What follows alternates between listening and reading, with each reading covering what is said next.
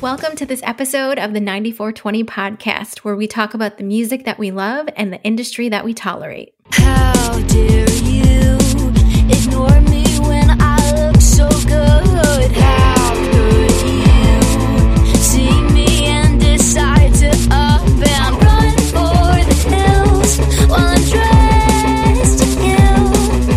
As you knew, make queen, I'll burn the forest. Not being dramatic, I deserve something real and tragic. Not overreacting, just rebuilding what you're counteracting. Brick by brick, it's never enough.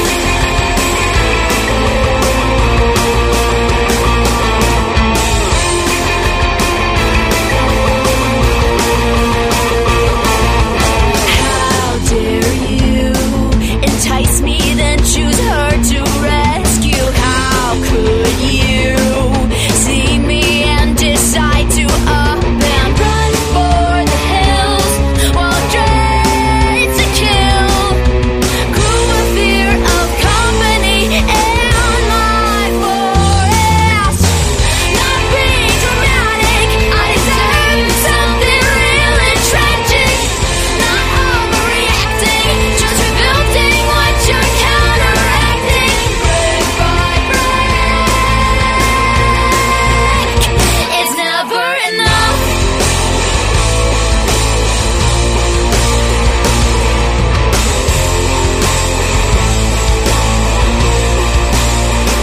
Life in my heart, dig it deeper, twist it till it's bleeding. Blood on your skin, think it's us, and when you see me bleeding, knife in my heart, dig it deeper, twist it till it's bleeding. Blood on your skin, think it's us, and when you see me bleeding. Not being dramatic, I deserve something real and tragic. Not overreacting, just rebuilding what you're counteracting. Brick by brick, it's never enough. Hey everyone, and welcome to this episode of the 94twenty podcast. That was Brick by Brick by Ladybird. Hi Carl and Greg, how are you both doing today? Hello. You know, because you always, Hello. you know, I always do my stupid thing, hello, Carl and Gray, Yeah. and you always do hello. Hello. Oh, we just, you know, we just. I think that's enough for this week. Hello. Bye, y'all. From now on, you got to go hello, Carl and Greg, and I'm going to go hello. I was kind of, I'm just kind of a little whacked out by that punk pop extravaganza. It's 90s. I love it. Cool. It's Yeah. very 90s. I'm watching a show on Hulu called Cruel Summer, and like it's about like the summer and winter and then summer again of like 1999 and 2000, and this song would fit perfectly in there. I actually hear it a little earlier. I mean, there was that kind of mechanized drum track going on with the punk guitars. That was going on in the late 80s too. I mean, it was kind of post new wave, you know. So it's yeah, it was cool. And I'll tell you what makes tracks like this is, you know, the passion and the personality of the vocal. And the vocal really sells us. It was cool. It was good. It's definitely good. Yeah. Definitely. It was. And we have to give a shout out to our former intern, Grace, because this is one of the artists that she pursued and recommended. And, Oh, you know, Ladybird agreed to be on. She filled out all of the agreements and stuff and answered our questions. And here we are. So what are we doing now? Are we done? Yep, sure, we're done. we can be done. Yeah. 2 minutes in, we're good for this week. Let's get us on It's out still of here. summer, right? It's still summer, but Kenzie actually started kindergarten. Yay. August? They're sending That's a kids back rite to of school in passage. August? In Tennessee, they do school August to like Memorial Day. So she went back this Monday. I realized I had a very deprived childhood. I never went to sleepaway camp. I didn't either, though. Oh, wait a minute. I did go to sleepaway camp. I went to camp, but it was related to the school. I went so to it wasn't Little really... League camp in Williamsport. Williamsport, yeah. And I remember I broke my leg there, and I still stayed. Oh my gosh, that's Wow. like that's traumatic, you know. I am not going to edit this out, but who cares? I will say that if we want this podcast to reach its all-time low, just have Carl and I talking about sports. That would be. I mean, there's nothing on the planet I know less about than sports. I was a big baseball guy until around 11 or 12, and then the Beatles happened. I swear. And then you switched over. And then I switched to They Beatles. took you over. And it was They took funny you too. over. I remember this. I remember being like 7th grade. I started buying Beatle cards instead of baseball cards, and nobody would flip me. Nobody would play with me because nobody wanted Beatle cards. I was the only jerk with Beatle cards. They wanted baseball cards. When I was a kid, I guess maybe 9 or 10 years old, I was into the NFL for a while, only because it was like everything else in the 60s and 70s.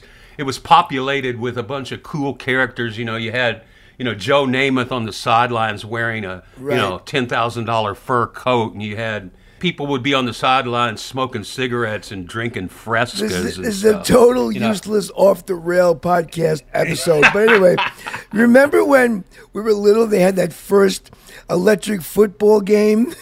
Yeah. All it was there was this big metal like tin Piece of sheet metal. like painted to be a football field, and you put these players on it, and then you plug it in, and it just vibrated. And there was a little electric motor on the bottom that would vibrate the plate. And these little characters or little players just would would move actually jump any around which on way over any. There was Yeah. no, it was Google electric football, Nicole, and watch that. That's No, basically I our know. exposure to. I know what you're You talking know about about. it? I know electric Oh, football. Yeah. It was ridiculous. I remember I plug it in, like I didn't even play. It's like you just set it up and then it does anything. Not only was it a poor toy, but there's also the risk of electrocution. Right. So, yeah, well, this is the sports episode. My This is gonna favorite be toy, great. my favorite toy back then. You know, what I was really good at. And a friend of mine laughed at me when I said he didn't know what I was talking about. Operation. Knock hockey. I was great at knock hockey. I don't even know what that is. You don't know what knock hockey You know what is? knock No, I've hockey is? never With a heard little that stick term. in the. I played it throughout my childhood too. I was great with that angle side shot. I'd get him right in. The What, so ricochet. it's- I was It looks terrible like a at it, hockey but we game? still played it. It's a little It wood looks like board. a hockey game, and you're like kind of like, No, is it like it's- air it's a- hockey or? It's like the olden times version of air hockey.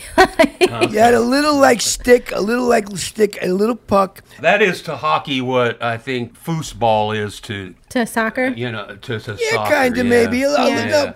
No, air hockey's more that. But either way, I was good at that. I used to beat everybody. Before I became an amazing singer-songwriter and found my place there, my talents were knock hockey and, believe it or not, pogo stick. I was an Knock amazing. hockey. And So pogo would you stick. have been in the World Series of knock hockey? I probably could have been. I was They do really that at good. Ravensport. I had a good knack for it. I had a good wrist flick. Wrist flick. When you were a kid, did you ride your bike everywhere? Of course, always had the mitt on the handlebars. Yeah. We rode our bike and we would walk everywhere. Like we would walk to the 7-Eleven, we would walk to school. So you we know. we even in high school and middle school, we would walk home after finals so we didn't have to wait for the bus or our parents like once we were done. So Wow. I had my banana seat, big monkey Yeah, of handlebars. course, like the Stingray bicycles Right. that came out in the 60s. Ooh, nice. Yeah, I mean, I kind of was into my bicycle, but we didn't really ride very much. I mean, we rode in the neighborhoods, but the neighborhoods that I grew up in suburbia, there were no sidewalks. So you basically, unless you had a mountain bike, you couldn't ride very far in the Right, the street. neighborhood. I used to go all over my town on Oceanside. I had my friends 2 miles, 3 miles, 4 miles away. Other I side would of town. Yeah. I would rather lay around and watch television. we would walk to the movie theater sometimes, which was like probably 2 miles away. Like, I don't know. And that's where I think having Kenzie, we've realized like that type of childhood is completely gone now. Yeah. Especially with how spread out we are. Like she can't walk to a 7-Eleven. She can barely walk to her friend's house down the street just because of how far away it is. So, Did you guys roller skate? oh yeah. I was afraid to roller skate. Really? So I roller skated. We started like roller skates and then we did roller blades. And Kenzie just got her first pair of roller skates for her birthday. Because the skating rinks here, they're kind of having a resurgence. Really? Yeah, I mean, as I was coming up, it kind of went from kind of a cool thing, fun thing, post 50s and 60s to like it was kind of a place where the weirdos and the bad people hung out, right? So in the 70s and 80s, but now I think it's had a resurgence. My generation, like mid 90s to like early 2000s, like kid plus teenage years, we would ice skate in the winter. We would roller skate and go to like teen nights on Friday and get an organized group of friends to go, and someone's mom would pick us up and drop us off. And I guess we kind of had the best of both worlds. So. And you would talk to boys and all that stuff. Yeah. I was always an idiot. I was always stupid. I was always too cool to do anything. You know what I mean? Like, that's stupid. That's stupid. So I was like...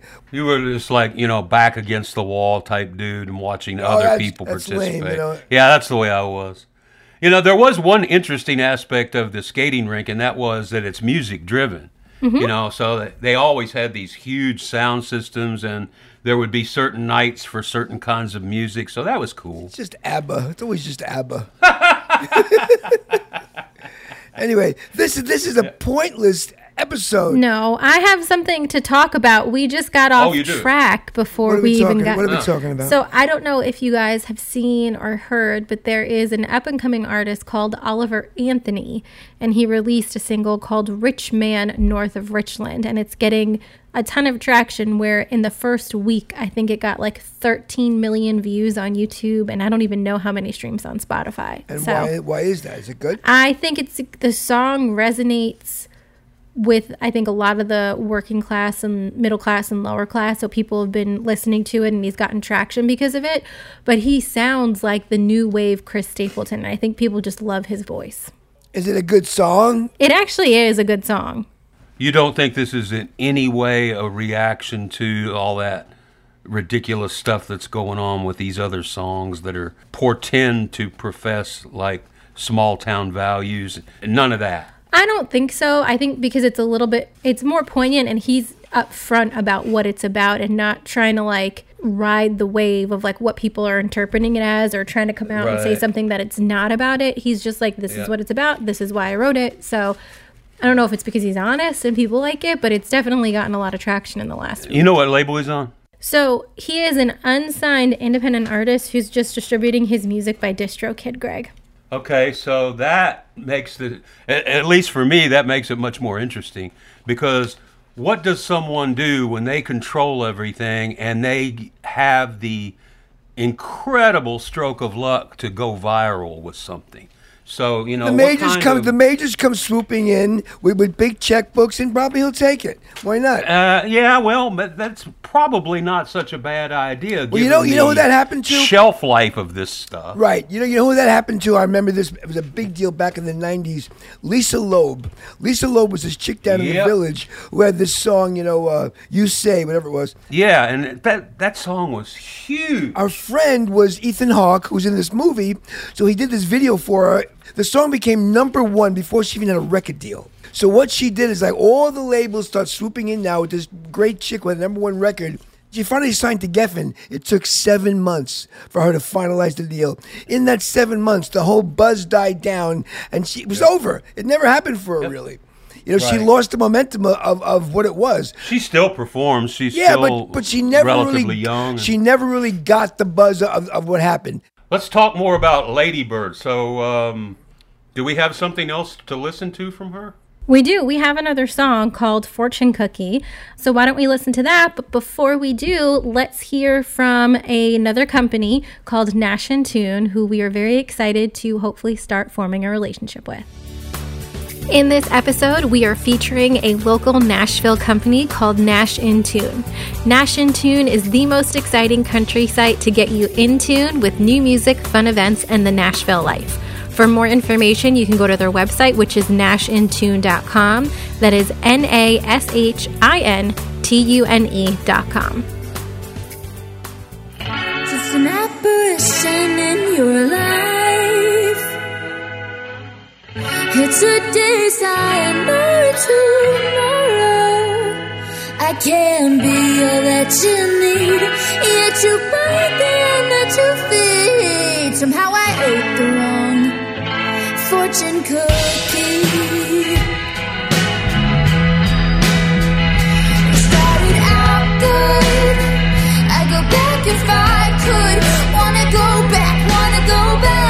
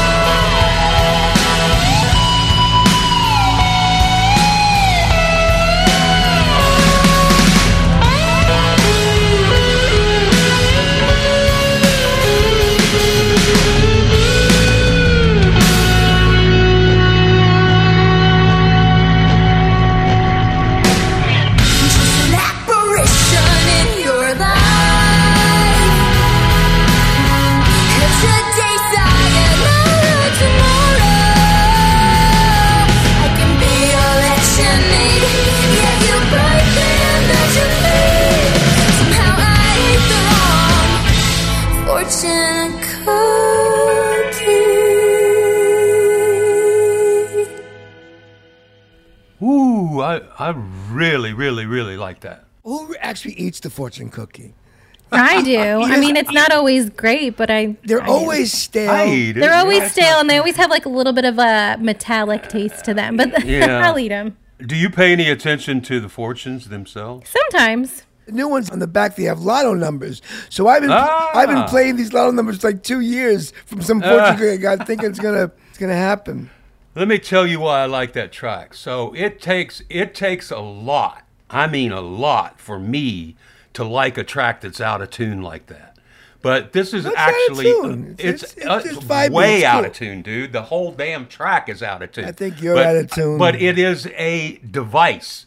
And she passes the test with flying colors. Basically, what gets done is you put somebody with so much personality and power in their vocal, you put that vocal over the top of an out-of-tune track, and it becomes a thing. It starts to sound like a record. I mean, many people have done it. Chrissy Hyde did it. Kate Bush did it. You know, she sings over a lot of out-of-tune I'm going to fight tracks. with you on this. I don't believe any of that is ever intentional. No, I think it's very intentional, I think and I you're think wrong. it's clever. I think you're it's wrong. clever. Well, we'll have to ask. We'll have to if we can get her to come back, we'll have to ask her. But no, I believe it's very intentional. I would like to know whether or not they believed that's what they were doing. But you can do it to great effect when you've got a great singer that has so much personality in their vocal. All right. Did we talk to these people, this person? We did. So we asked Ladybirds our questions of the week. Okay. So the first question we asked her is to tell us a little bit about herself. Hi, my name is Kaylee Borner. I am also known as Ladybird from time to time. My little stage, little bit is, hi, my name is Kaylee, but tonight you can call me Ladybird. So today you can call me Ladybird. I am from Long Island, New York, but I'm currently living in Albany, New York, because that's where I went to school. I went to the College of St. Rose. I majored in music industry with a concentration in songwriting and composition, and I credit the school for turning me into the musician that I am today. I feel like I wouldn't have grown as much. I've been writing music since I was little, but I feel like the College of St. Rose really fine-tuned my craft. And also as well, since living in Albany, I've been collaborating with so many artists and playing in so many shows with so many bands, and it's an amazing place. The Albany music scene, just surrounding DIY scenes, are really the bread and butter of a starting musician. And it's a really amazing experience. You should definitely go to basement shows. You should definitely support your local artists. And yeah, it's a little bit about me. Albany, New York. Right. You ever spend any time in Albany? Yep. I had two roommates, Rita and Sarah, who lived in like a suburb of Albany. So it was only 45 minutes from Oneonta. So on weekends, if we didn't have anything to do, we just go back to their parents' place and like take all the supplies we needed. But we did hang out there. It's an interesting scene for sure. I love Albany. I spent some time there. My spiritual big brother in the music industry is from there. And one of the things that I've always loved is the autumnal story, the legend of Sleepy Hollow. That's, of course, about further up the Hudson. But in Albany, some people don't know, many people don't know this, but there is a mural in the Albany post office of the legend of Sleepy Hollow, which is incredibly stunning, done during the WPA. So I highly recommend, if you're in Albany, to go see the mural. You are of the just legend of a Sleepy. well of like information, Greg. For real. I could see where there would be a cool music scene in Albany, because it ain't that far from the city. So are you ready to find out who Lady Bird's music yeah. artist influences are? I'm sure it's Jethro let's- Tull. Go ahead and say. Oh, go ahead. What's the question? So the question we asked her is, what music artists have inspired your career so far? I can definitely say that a lot of different musicians have shaped me into becoming the musician I am today. I can tell you, when I was really young, my dad put me on to Bing Crosby, and my mom always made me listen to Nickelback, and those are the two very polarizing musicians that I have loved since I was a kid.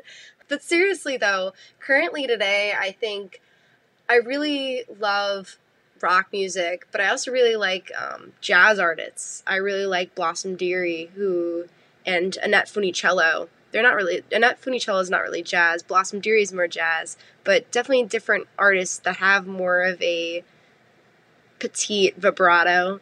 I really admire that. It's kind of what I have already, so I like kind of just listening to similar artists in that vein. Yeah, I also really like local artists that I really admire and I worship, and I just take inspiration from the people around me. Shout out to E-Block, shout out to the Levada, shout out to Penny Sierra, shout out to the whole Albany music scene. But yeah, I love pop, I love rock, I love alternative, I love jazz, I love R&B, I love hip-hop. Yeah. I'm just awestruck by the idea that she's into Bing Crosby. I'd like our listeners to know that the quintessential version of Legend of Sleepy Hollow, done by Disney, 1949, Bing Crosby stars in that, and actually everything's connected. Everything's connected.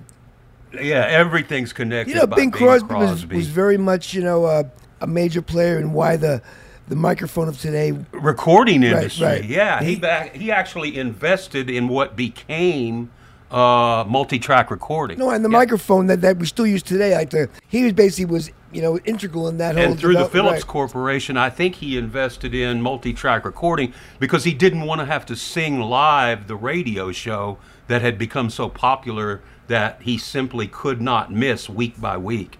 You go back and listen to those old radio shows, dude had perfect pitch. Did we ask her what she thought would be a good thing? Yeah, so we asked her what music service is currently not offered to independent music artists that should be. There used to be this app that was for college musicians, and that's very much a majority of indie musicians. It was called Quadio, and it was a really amazing experience that they created songwriting workshops, whole things on Zoom where you'd connect with different songwriters and start writing different songs right from scratch. You only had a couple hours, and then at the end of the day, you would show what you made, and it was really cool. And then you'd have little times where you'd share your own music to a bunch of people who don't really know who you are, and that was a really amazing experience. And it's really upsetting that since Quadio has moved on and has become its own record label, there isn't really something to replace that. And I really think there should be something like Quadio again. And I just haven't found it. And I think that's something that indie musicians need, is that little connection. Besides having public songwriting circles, I'd love to have more songwriting camps, more things to really connect with people, and more like connect with people outside of my scene, so that more people can be exposed to my sound and my music. I think Bandcamp may be trying to fill that void. I think the Bandcamp app is probably providing some of that. This is what she's describing is what we've talked about for the last year or two. And that's the idea that the new coin of the realm for indies is collaboration. People love collaborating with one another. So they need to keep it going. I love how she gave the shout-outs to the people that she knows in the indie scene. Yeah. Anyway, I think it is time for us to get on out of this episode. All right, everyone. Thanks so much for joining us for this episode of the 94twenty podcast. For everything that we spoke about, you can go to our website, which is 94twenty.com. That is the numbers 94 and the letters TWENTY. Until next time, we'll talk to y'all later. Cheers! If there is a next time. Goodbye.